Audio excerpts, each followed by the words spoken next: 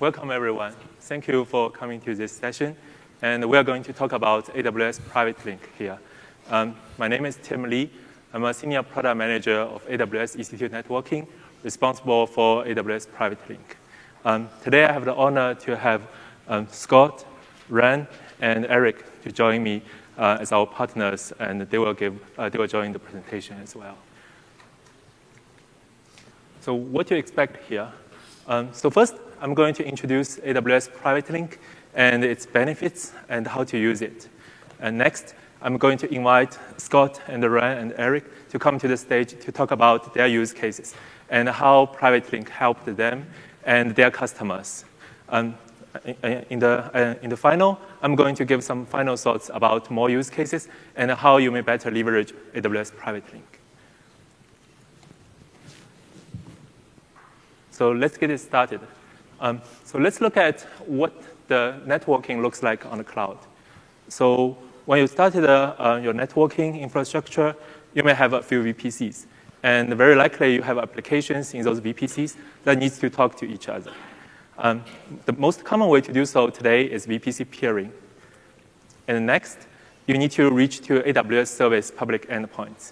And the most common way to do so is you use public IP and go to AWS endpoints. You have to reach out of the VPC to do so.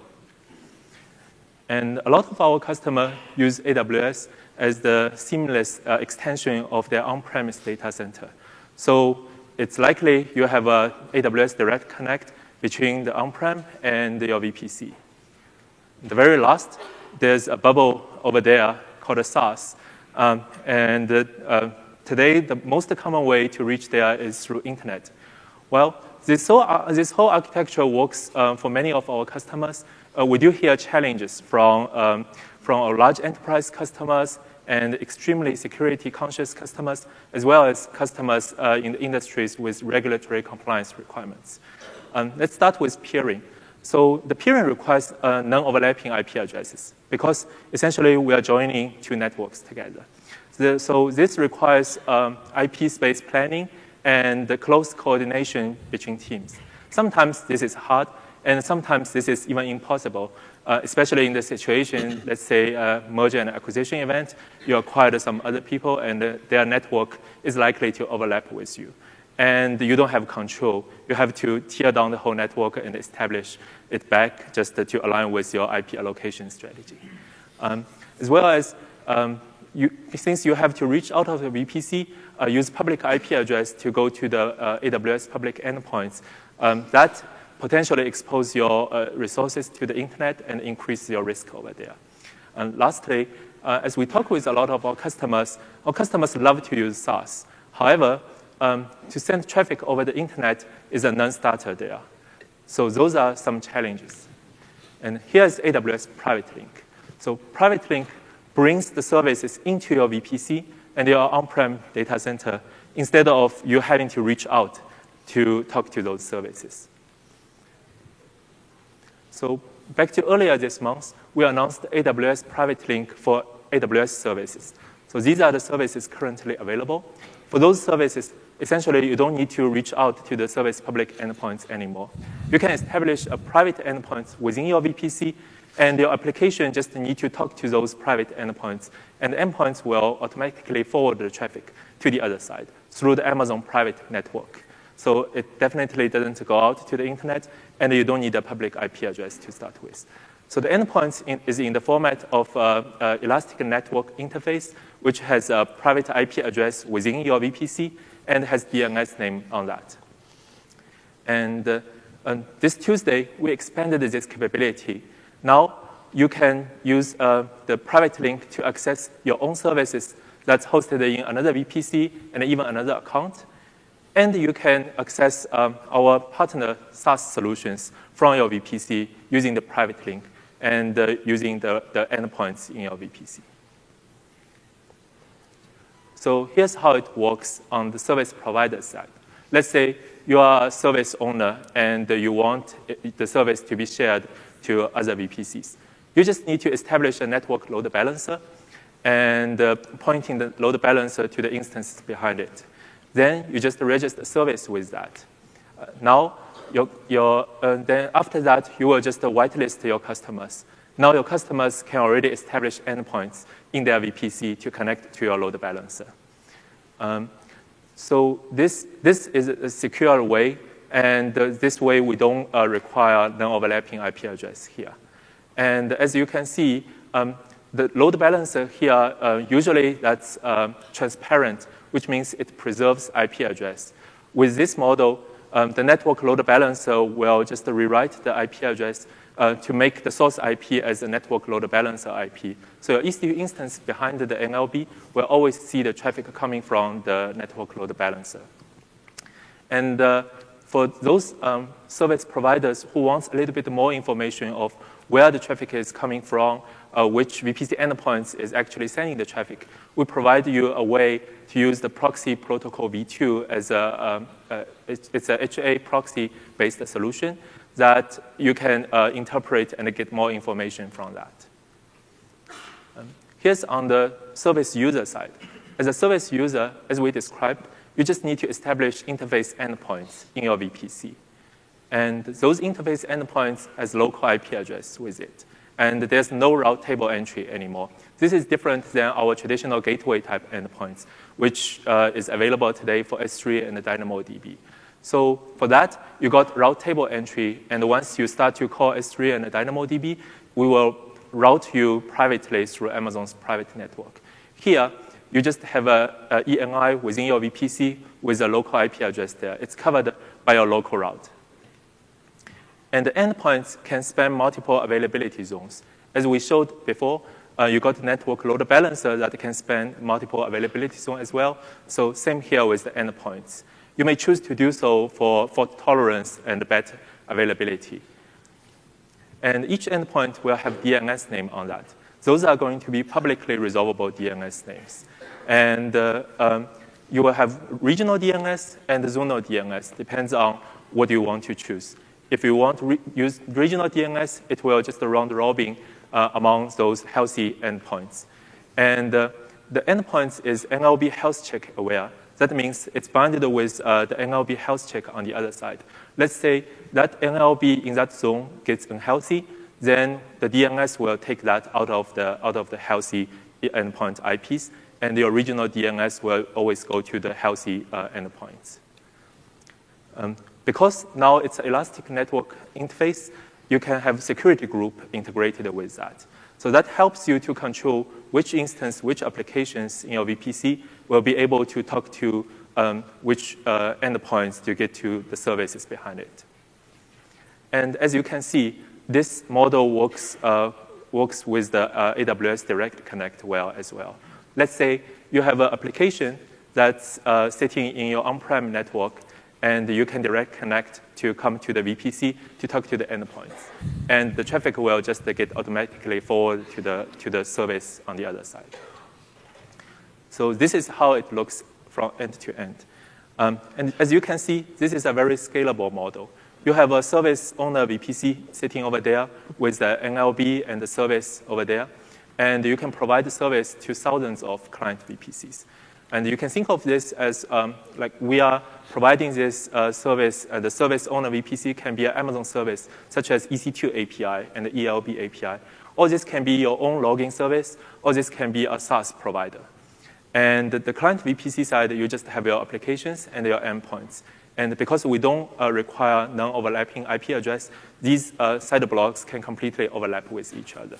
So you don't have that headache of planning IP side blocks and try not to overlap with each other anymore. And this also shows it works with AWS Direct Connect so that your on-prem resources will be able to access to those endpoints. Private Link is deeply integrated with AWS Marketplace. As you can see here, you will have great discoverability on Marketplace and see which services are available over there that's supporting Private Link. Another add-on benefit when you onboard the service to Marketplace is we will support vanity DNS names. So here's the base DNS name if you just set up a service yourself as a customer-hosted service. You will have service ID, you will have region, and you will have the subdomain that's underneath AmazonAWS.com. And once your client on their VPC create endpoints, you will see there's a unique VPC endpoint ID in front of the base DNS names there. So as clients create more endpoints, you will just, the DNS, it's just the different DNS entries for all the different endpoints. And here's how the vanity DNS name works. So because now you onboard to Marketplace, we know you, and we can validate you own that particular DNS domain. We can override the DNS, the base DNS, to be the DNS you choose. In this case, is vpce.myexample.com. And it's optional to put a region there just for your future scalability in case you expand to different regions. And then the endpoints created by the client, it will still have the endpoint ID, but it will be followed by the DNS name of your choice. There are a couple of benefits with this. First of all, it's easier to recognize the service endpoints. You will easily see this endpoint is going to myexample.com. Secondly, this is straightforward for TLS termination. Because as a random service, as the anonymous service you host over there, since it's underneath Amazon AWS.com domain, you likely don't have the certificate for that. And you will have to install your own certificate and tell your client to use private DNS, override the endpoint DNS to get to your domains where you have the cert. Here, it's straightforward. Your client will just call the myexample.com domain, and likely you have the cert for that as you control that domain. Another benefit with Marketplace is we can see for each individual service, if we want to create endpoints to it, to non-AWS service or non-Marketplace service, we require you to input the service name explicitly. The reason behind that is because anyone who has a service can whitelist you, and we don't want you to see the polluted results for all the different services. And we want you to explicitly input there so that you are sure you are connecting to that particular service. And for Marketplace services, it's just very like AWS service. You will be able to see these are the services you subscribed to, and you will be easily create endpoints against those services. With that, I'm going to hand over to Scott, who has a Marketplace SaaS solution offering today. Excellent. Thank you so much, Tim. We're really honored to be a part of this, one of the launch partners of Private Link. It really enables us to tackle problems for some of our more security-minded customers that would otherwise be completely impossible. In addition to that, we're also really happy to be named one of the AI competency partners early this week. And I'm going to tell you a little bit more about what it is that we do and what Private Link enables us to do with our customers. So first up, SIGOP provides optimization as a service. So if you saw yesterday's keynote, you might hear the words like hyperparameters and architecture parameters and things like that thrown around. These are the configuration parameters that make deep learning and machine learning and AI actually work. So these are all the knobs and levers that you need to set before you even go about doing any training. And traditionally, this was a very time-consuming and expensive process. People would either set them manually or via brute force or a random approach, and all of these really don't scale at all. So what SIGOP provides is a simple SaaS solution that bolts on top of these pipelines and tunes them better, faster, and cheaper than other techniques. And the way that this actually works is by kind of learning about how the model responds to different configurations. So this is an example from TensorFlow. You can go to playground.tensorflow.org and play with this example right here. It basically lets you tune a neural network in your browser. So first, I want you to look at the far right.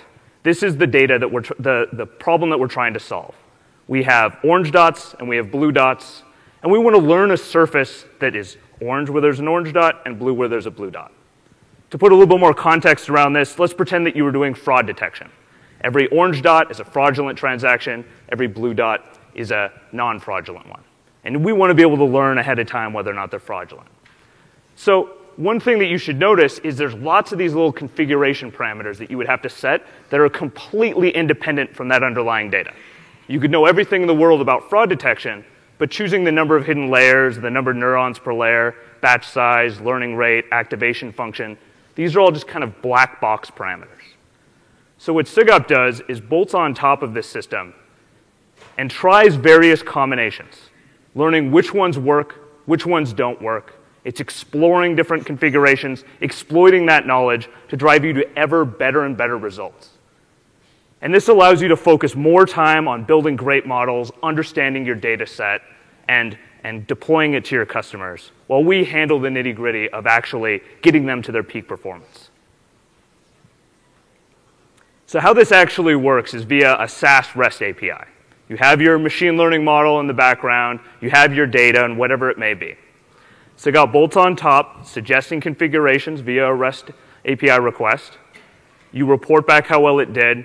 We learn from that and continue and converge you to better and better results. And all of this happens via this REST API. But one thing that our customers kind of came to us time and time again was, even though we're not looking at the underlying data or model of the system, we're treating it like a black box that we can just suggest a configuration and observe the result, there's still some information being conveyed. You might be able to see like what types of models they're using, or get an idea of how frequently they were tuning. And that has to go over the open internet. So for our credit card customers, our algorithmic trading customers, and some of them, this was kind of a non-starter. And this kind of forced us to traditionally have to either build an on-prem solution or work to obfuscate things in a way that made it very difficult for us to provide great support. So now with Private Link, what we're able to do is take what we've already built in AWS, all these things that our customers know and love and trust, and be able to create this private connection between our VPC that has our entire optimization framework here. And I go into more detail into this in CMP 314, which you can find online now. And instead of going over the open internet here, we're able to say, OK, we're going to suggest different configurations to try in whatever VPC you have, maybe in multiple VPCs.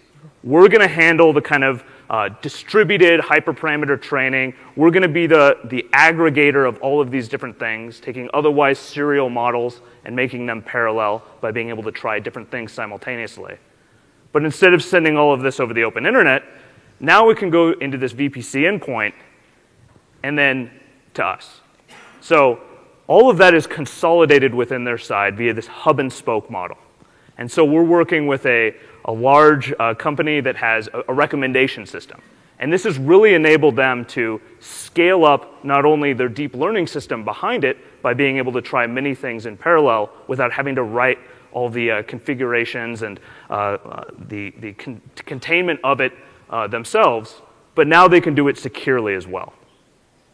But one thing that's really cool, and that our deep learning customers in the financial services industry, like a major credit card customer of ours, really is now we can take things that were historically an on-prem only solution, and they can leverage our fully scalable SaaS solution.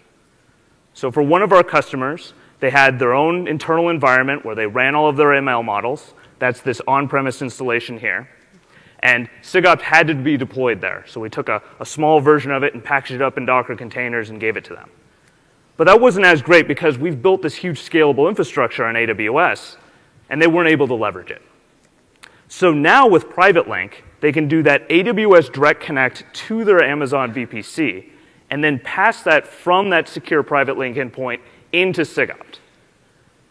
And so this allows them to kind of tunnel through their system in an extremely secure way, so nothing ever goes over the open internet, but they're still able to leverage our SaaS solution. And so now that same customer that was traditionally constrained to that single on-prem installation can leverage the full power of our SaaS solution. And this is game-changing for these customers that need this type of optimization, but had otherwise no access to it, and had to use those very inefficient traditional methods of grid search, random search, or manual tuning. And the nice thing is, too, that this integrates on top of any underlying framework. So it could be TensorFlow, it could be MXNet. We just released an integration for SageMaker earlier today. And all you need to do is just bolt this on top via AWS Marketplace and now Private Link. So with that, I'm going to hand it off to Ran, and he can tell you about Aqua Security. Thank you. Thank you, everybody, for coming here and listening to us. I want to know who's the container customer that you're working with. Aqua Security is a company that deals with the life cycle of containers. We see containers growing everywhere. I'm sure that everyone here heard about containers. Most people actually have containers in their environment.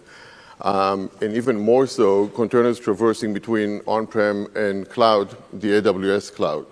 Everywhere we're going and every customer we talk to has containers as the main focus for development, and security is becoming the next thing. With that came challenges that we'll talk about with Private Link. Aqua does three things. We start by looking at the packages when they're being built, identifying them, making sure that they're all valid, recent, not orphans, and that no secrets are embedded into containers. We then go and sign those packages and the containers as they're being built in the CI/CD, and we escort them through the publishing process in multiple environments. If you think about a standard process of a customer, then there will be developers building the containers. Not many write containers or the packages, but it's sort of compiling them. That's very often done on-premise. From there's the build process, and then the publishing that goes to staging or R&D to staging environments. Those usually run on-premise and then in the cloud, and then they go to production. We integrate as multiple gateways along the way to make sure that the container meets the requirements, the security criteria, and anything else the different parts of the organization require from a container to be before it goes into production. With Private Link, we can actually do this all seamlessly for the users as they go, regardless of where it is, on-premise, cloud, and vice versa. I think that the most interesting part about container scanning is that moving the container to the scanning engine is the longest part of the process. And Private Link allows us to do it now locally, or what would seem to be locally in terms of how it performs. And considering that many of our customers publish multiple versions, up to tens of versions a day on some of their containers, this is a big change for us. We also, the integration that we did beyond just utilizing Private Link as the means to go and the direct connect when it comes from the on-premise is becoming part of the gate. So if a container fails as it goes into a Private Link process and going to the next stage, if it fails the check, it will go right back. So we can stop it before it even gets to the environment that you want to stop it from getting to based on the checks. From there, we go to the second phase, which is the runtime protection, where we look at the containers, we inject secrets, and that's a very interesting another thing that we're going to utilize Private Link for, is we are becoming a proxy, if you will, for the secret management or the vault solution of choice, be it on Amazon or on-premise or a combination. And again, customers are very excited. The two customers that we have jointly betaed with, we're very excited about doing all of this over a secure connection that is internal and not exposed, and eliminating the need to go in and out of the cloud. And so what would it look like? Everybody is showing. So we have multiple regions deployed today. We run these scans over there. You can customers do either their own scans or scan on demand. So developers can go and do scans randomly, regularly, or become part of the pipeline. With the Private Link, we allow customers or random customers who wants to check a container, again, to do it internally within the Amazon environment and not go out. It also allows the transition between different VPCs of the same customer, again, staging, our development and production through Private Link and through our process as well.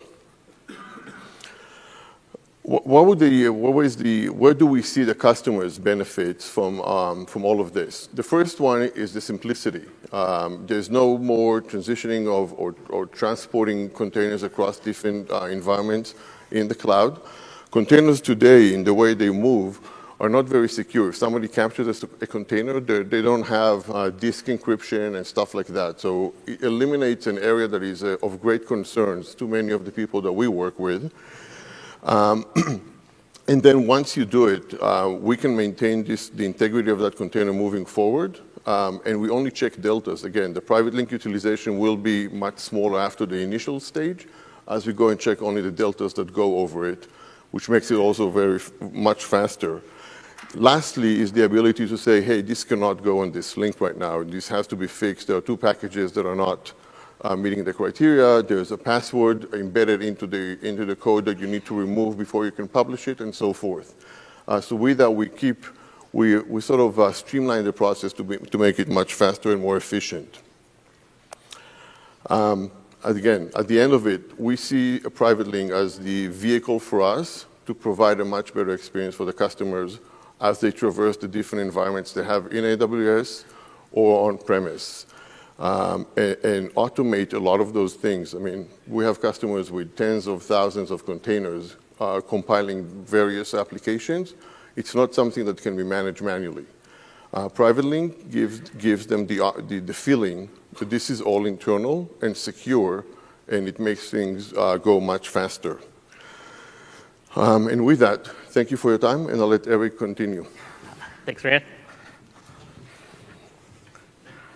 Hi, guys. I'm Eric Brown, the DevOps lead at AppDynamics. I kind of want to talk today about how we kind of utilize Private Link to kind of reduce some of the barriers for kind of customer engagements, and also how we can kind of think about DevOps a little bit differently as we've kind of grown from kind of our small startup to kind of a bigger group now that we've been acquired by Cisco.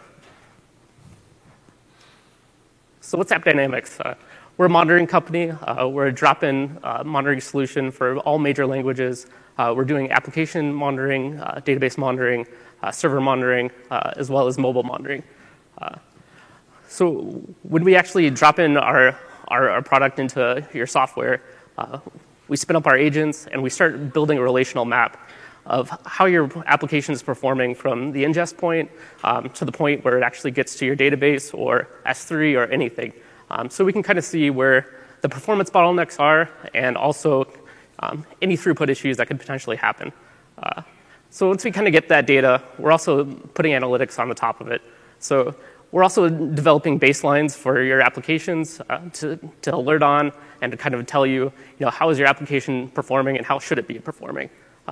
We're also performing analytics to show you how much revenue have you lost from any previous incidents, or is your performance costing you any revenue for your current application. So those are some of the things that you kind of can see when you use our product. So kind of what I wanted to talk about today was when I kind of go into a customer engagement, one of the first things for highly security conscious customers is more asking, how can I transfer my data privately from here over to your ingestion services? And we got a fairly typical problem.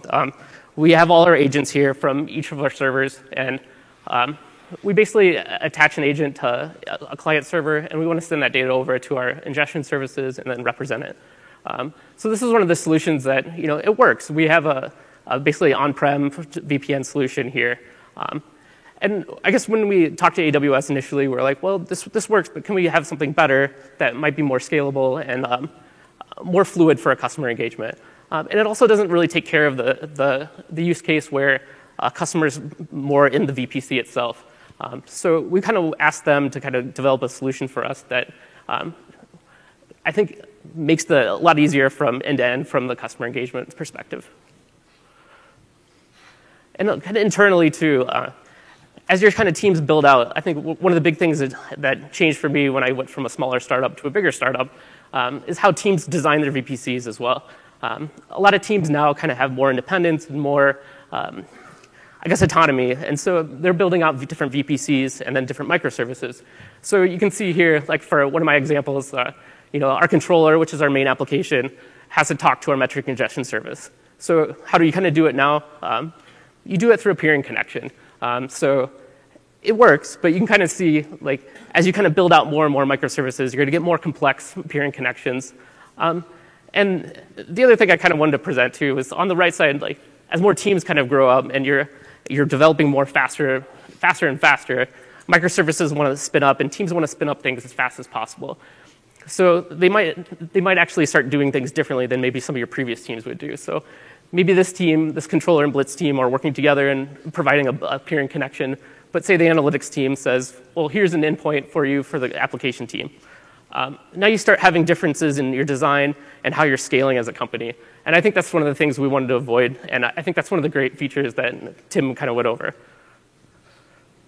So to kind of go over a few of the other issues, if you guys are managing your VPCs, you're probably using CloudFormation or Terraform or some of these other methods. When you're doing a lot of VPC peering, you're managing your seeder blocks. Like Tim said, you're also making your CloudFormation templates a lot more static, and they get more complicated. And you might have 7 or 8 templates, and you don't really need them. You're just having more peering routes for, say, one VPC. And so you can't really do a more generic VPC templating. And kind of what I was saying before, more and more teams grow out of your company. You're going to have more accounts. You're going to have more cross-VPC connections. So you're going to have to think about how you manage those services. And as you kind of grow up, too, security has a bigger focus. You're not the small startup anymore, so you're managed a lot heavier. So we use Evident.io to kind of manage some of our security. And now we know about security groups opening up, security anti-patterns as well. So a lot of the answers to those problems aren't just one-off solutions. They're global design problems. And we have to start thinking about that in a different way. So what does kind of Private Link kind of help us out with? Kind of like I said before, when I go into a customer engagement now, I kind of have a different solution, a much more clear solution I can give to a client. If you have your VPC here, as long as you manage a secure link up to that VPC, now it's kind of going from one VPC to our VPC securely. In the same sense, if I have a customer in Germany and they have data locality issues, I can tell them if you have your VPC in EU Central 1, it's never going to leave EU Central 1. It's going to stay within the country. So you kind of take care of data sovereignty issues as well. And I think that's what we really liked about Private Link. Now a customer can kind of point and click, whitelist their VPC endpoint and their account. And we can kind of start moving in a private and secure fashion. And we're not really losing anything in terms of security. What's also kind of nice, I guess, as a DevOps person, is really starting to, I think, unify a better design pattern for how you're building out your systems and really defines differently how you think about core services. When you initially design a VPC endpoint previously, you would do it for S3 to retain private traffic for your S3 traffic. But now you're kind of defining different core services that are custom to you and what's important to you. So kind of going back to the previous example, now for that controller team, what might be a core service to them might be the metrics service and the analytics suite. So they can just add that service and then kind of go on the way and then have a better design pattern for new microservices that might pop up. So what does this kind of look like in practice? So you can kind of see, what do I have to do from my side? I create my network load balancer, and then here's my ingestion services that are connecting to my network load balancer. From that point, I create my VPC service endpoint. I attach my network load balancer to that. And now it's available to use for the customers. So customer 1 can go in, go to our marketplace, find our service, and then that account will be whitelisted to our service. From that point, they can create their VPC endpoint that'll attach to that service. So like Tim said, now you have a DNS endpoint to send this traffic. And so now you can kind of see now all my app agent traffic from this customer 1's VPC can go down to the network load balancer securely and then right to our ingestion services. And so I think that's what I really like about this. It's a very simple solution and a scalable one as well. And I like it from the other aspect of, as a DevOps person, I need some tools and something better than a more elegant solution than what peering was. And I think that's what's great. It's a customer-focused solution and a DevOps solution as well. So that's what I really love about it. So I guess with that, I'll hand it back to Tim. Thank you, Eric. Yeah. Thank you, Ryan, and thank you, Scott. So I'm going to give some final thoughts on what are the other use cases about Private Link and what are the benefits of that and how you may better leverage AWS Private Link. So here are some more use cases here. So first of all, basically for any centralized service, say it's a DB, centralized DB logging monitoring service, as long as there's a centralized service that you need to serve lots of VPCs and you have clients just in lots of different VPCs. So you don't have to worry about the peering and overlapping IP address here. Secondly, the microservice implementation is going to be a perfect fit for private link. Think about you got hundreds or even thousands of VPCs that every team just run their autonomy and build their own service in their own small bubble of the VPC, and that has dependency on quite a few other VPCs. So this is going to be a perfect use case over there as well. Thirdly, if you need to access a SaaS, or if you have a SaaS solution that you want to serve your customers who you cannot serve before because they're worried about coming to you through the internet, then we have a great solution here for that use case. So I want to go through a few of Private Link benefits here. So first of all, Private Link enables our customers to use the unified stack across on-premise networks as well as the VPCs. Let's say you have a SaaS solution that you are using. Today, in your on-prem data center, you may not be able to use the SaaS version of that. You have to use on-prem software deployed in your own server. And on VPC, you may be able to use a SaaS solution, or you are using a different version of that. Now with Private Link, your on-prem networks, as well as your VPCs, can use the same SaaS solution. That significantly simplifies your operational overhead and simplifies your architecture. Next, AWS Private Link is highly available and horizontally scalable on both the service side and the client side. As you can see, on the service side, the service is fronted by a network load balancer, which is the new level 4 load balancer we released earlier this year. And the load balancer, network load balancer, is highly available, and it's highly scalable as well. On the client side, you create interface endpoints, and the interface endpoints is also highly available and highly scalable, managed by AWS. It can horizontally scale to a very high bandwidth. And both technologies are powered by the Hyperplane, which is the technology that we use to power popular services like Net Gateway, EFS, now with Network Load Balancer, and Private Link. So as we mentioned before, AWS Private Link reduces your operational overhead. Now you don't have to worry about overlapping IP space and the planning and the coordination among different teams, as well as you don't have to go through the internet and manage various security devices, such as firewall, NAT, proxy, fleet, all those things. Now, with the Private Link, you just need to reach to the endpoints in your VPC and have no worry about anything else after that. So Private Link is a secure model. So the service owner, compared with peering, you are not exposing your whole network to your client, which is a pain point for some SaaS provider or for some service provider who want to connect or share the service to someone that's outside of your organization or your company. So essentially, you are only exposing a service concept as represented by an endpoint in your client's VPC. And that's the only thing client can see there. And to the endpoint user, to the service user on the client side, you only create endpoints, and only you can initiate the traffic to connect to the service. Service will only just respond to your traffic. So you wouldn't have to worry about sometimes service start to arbitrarily reaching out to the resources in your VPC. So that model, the client always initiates the connection to the service provider.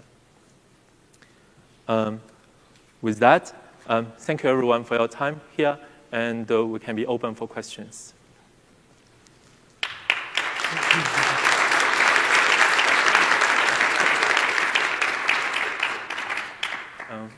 Is there?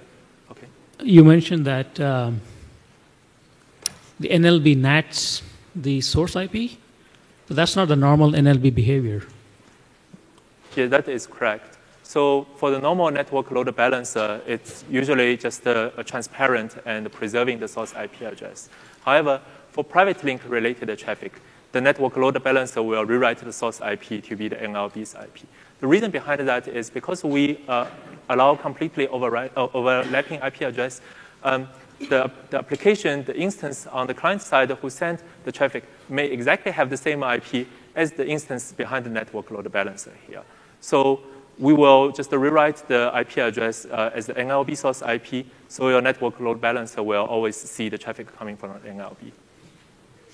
Is there any special considerations with a direct connect using a transit VPC and bringing those SaaS services through? Is there anything different there to consider? There's no particular special considerations over there. So if you have a direct connect to one of your VPCs, and you just create endpoints in those VPC, and that endpoints get connected to another service, this will just work out of box. How is this priced? Is it per amount of data you transfer, or how is this priced? Sure. So the question is, how is this priced? So on the service provider side, you will just pay your normal network load balancer price as well as your EC2 instance price. There's no additional charge for you as a service provider. On the client side, when you establish endpoints, we have a charge on the interface endpoints, which is the new type of endpoints there. And for that, we charge an hourly rate per endpoint's ENI, and we charge per gigabyte of data processing over there. Where does one install the SSL certificate? Because NLB doesn't terminate SSL. So yeah, the question is, when will NLB start to support SSL termination?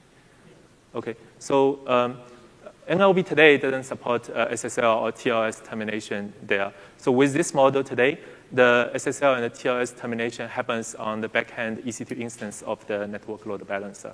However, we do hear a customer has that request, and we will look into this request and prioritize it into our roadmap.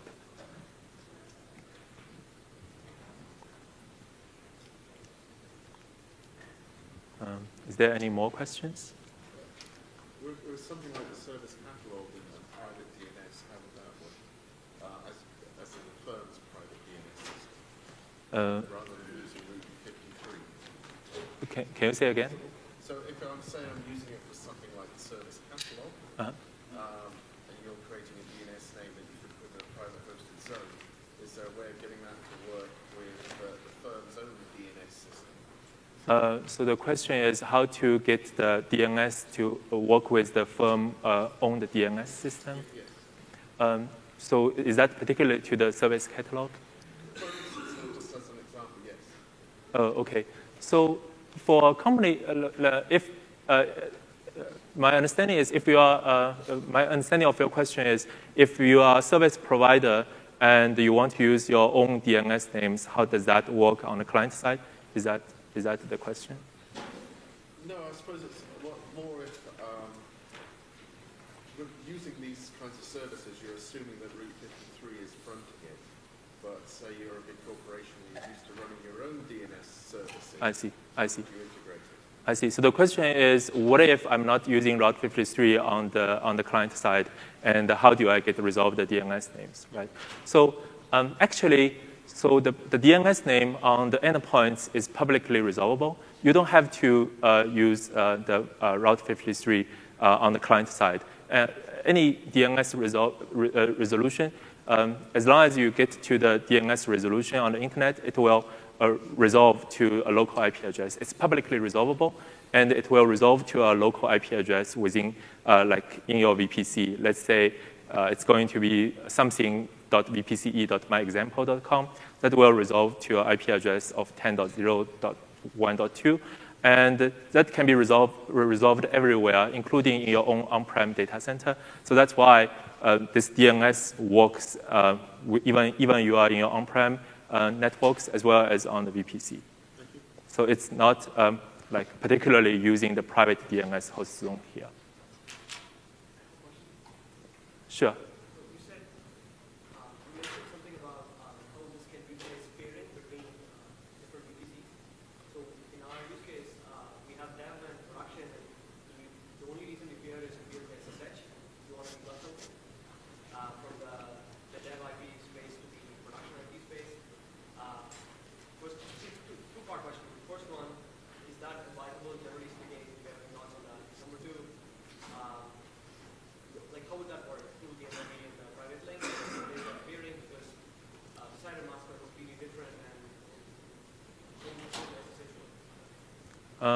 So from the private link perspective, the question is how would it work between two VPCs if one VPC just want to SSH into the other VPC, right?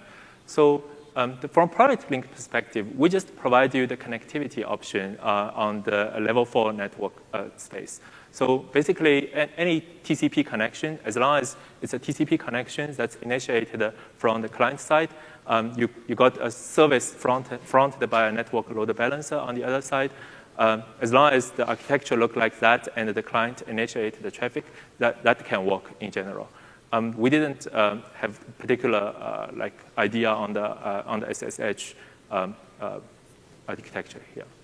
The SSH to a particular machine, right? That IP address is So, visible from the other VPC. sure. So the service is not designed for you to access a particular machine on the other side. It's designed for you to access a service that's using multiple EC2 instances and fronted by a network load balancer.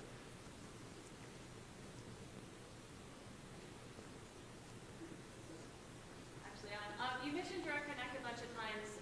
If you're connecting to Amazon via a VPN, can you leverage private link or not? Today, it's not. But we have it on the roadmap to enable it soon. So today, you can only use Direct Connect from your on-prem to access to the endpoints in the VPC. We understand this requirement, and we will enable it in the near future.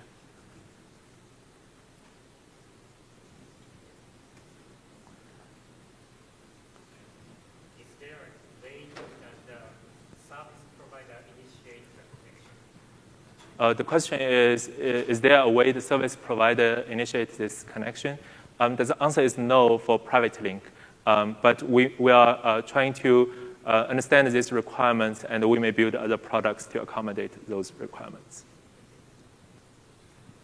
How does the behavior compare to the S3 endpoint? Are we expecting, is it not quite clear whether it's the same from the client side, or whether they're going to get unified at some point, if they are different? So can you say again? The S3 endpoint that you've had before Yes. Is doing a very similar thing. Is it behaving in the same way as that? Okay. The question is the new private link behaving in the same way compared with S3 endpoints or not? And the answer is no. So let's look at how the S3 endpoints, the traditional gateway type endpoints, work. So you establish an endpoint, you try to connect to S3 or DynamoDB, and we ask you to pick a subnet, and you will have a route table entry, additional route table entry to your route table, and you attach that route table to a particular subnet. From there, if you want to call S3, we will route you just differently from the Amazon's internal private network to get to S3. It's essentially a routing decision there. That's why if you have a S3 endpoint in one of your VPC, you wouldn't be able to use it outside of that VPC or from your on-prem networks.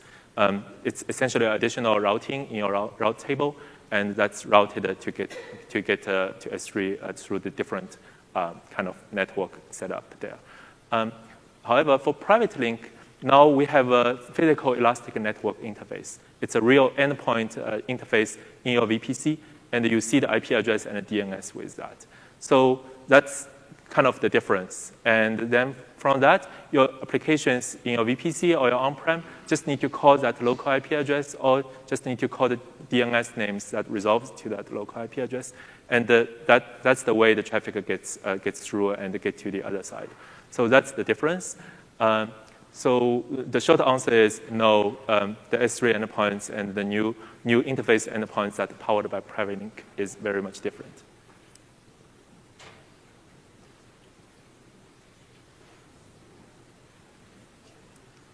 Okay. Any other questions? Is the service provider, the service that you're providing, is it always internet accessible? Okay, the question is for the service provider, if you want to provide a service, is that internet accessible or not, right? So for the network load balancer setup here, you can have a network load balancer that's internet facing, and you can have a network load balancer that's internal facing. To work with private link, we don't have particular limitation on your network load balancer has to be internal facing or internet facing. It can work both. Let's say you have a network load balancer that's internet facing, and you have your service behind it. It today serves the internet traffic. It works well. And tomorrow, you register this network load balancer with private link and register service with that, then you can use that network load balancer to serve the private link traffic from another VPC from another account. That will just work. You can do just the private one. If you want to set up a network load balancer, strictly internal facing, doesn't take any internet traffic, that's fine. And you can register that NLB to be a private link service, and then you whitelist your customers, and they will be able to just create endpoints to your NLB, and this way your NLB is not taking any internet traffic in this case.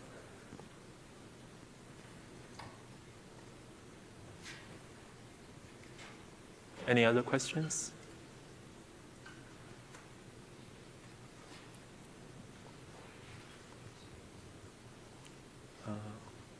All right, if there are no more questions, I guess this concludes this session. Thank you everyone for coming. Thank you for your time. And thanks Scott and Ryan and Eric for your great participation here as well. Thank you. Thank you.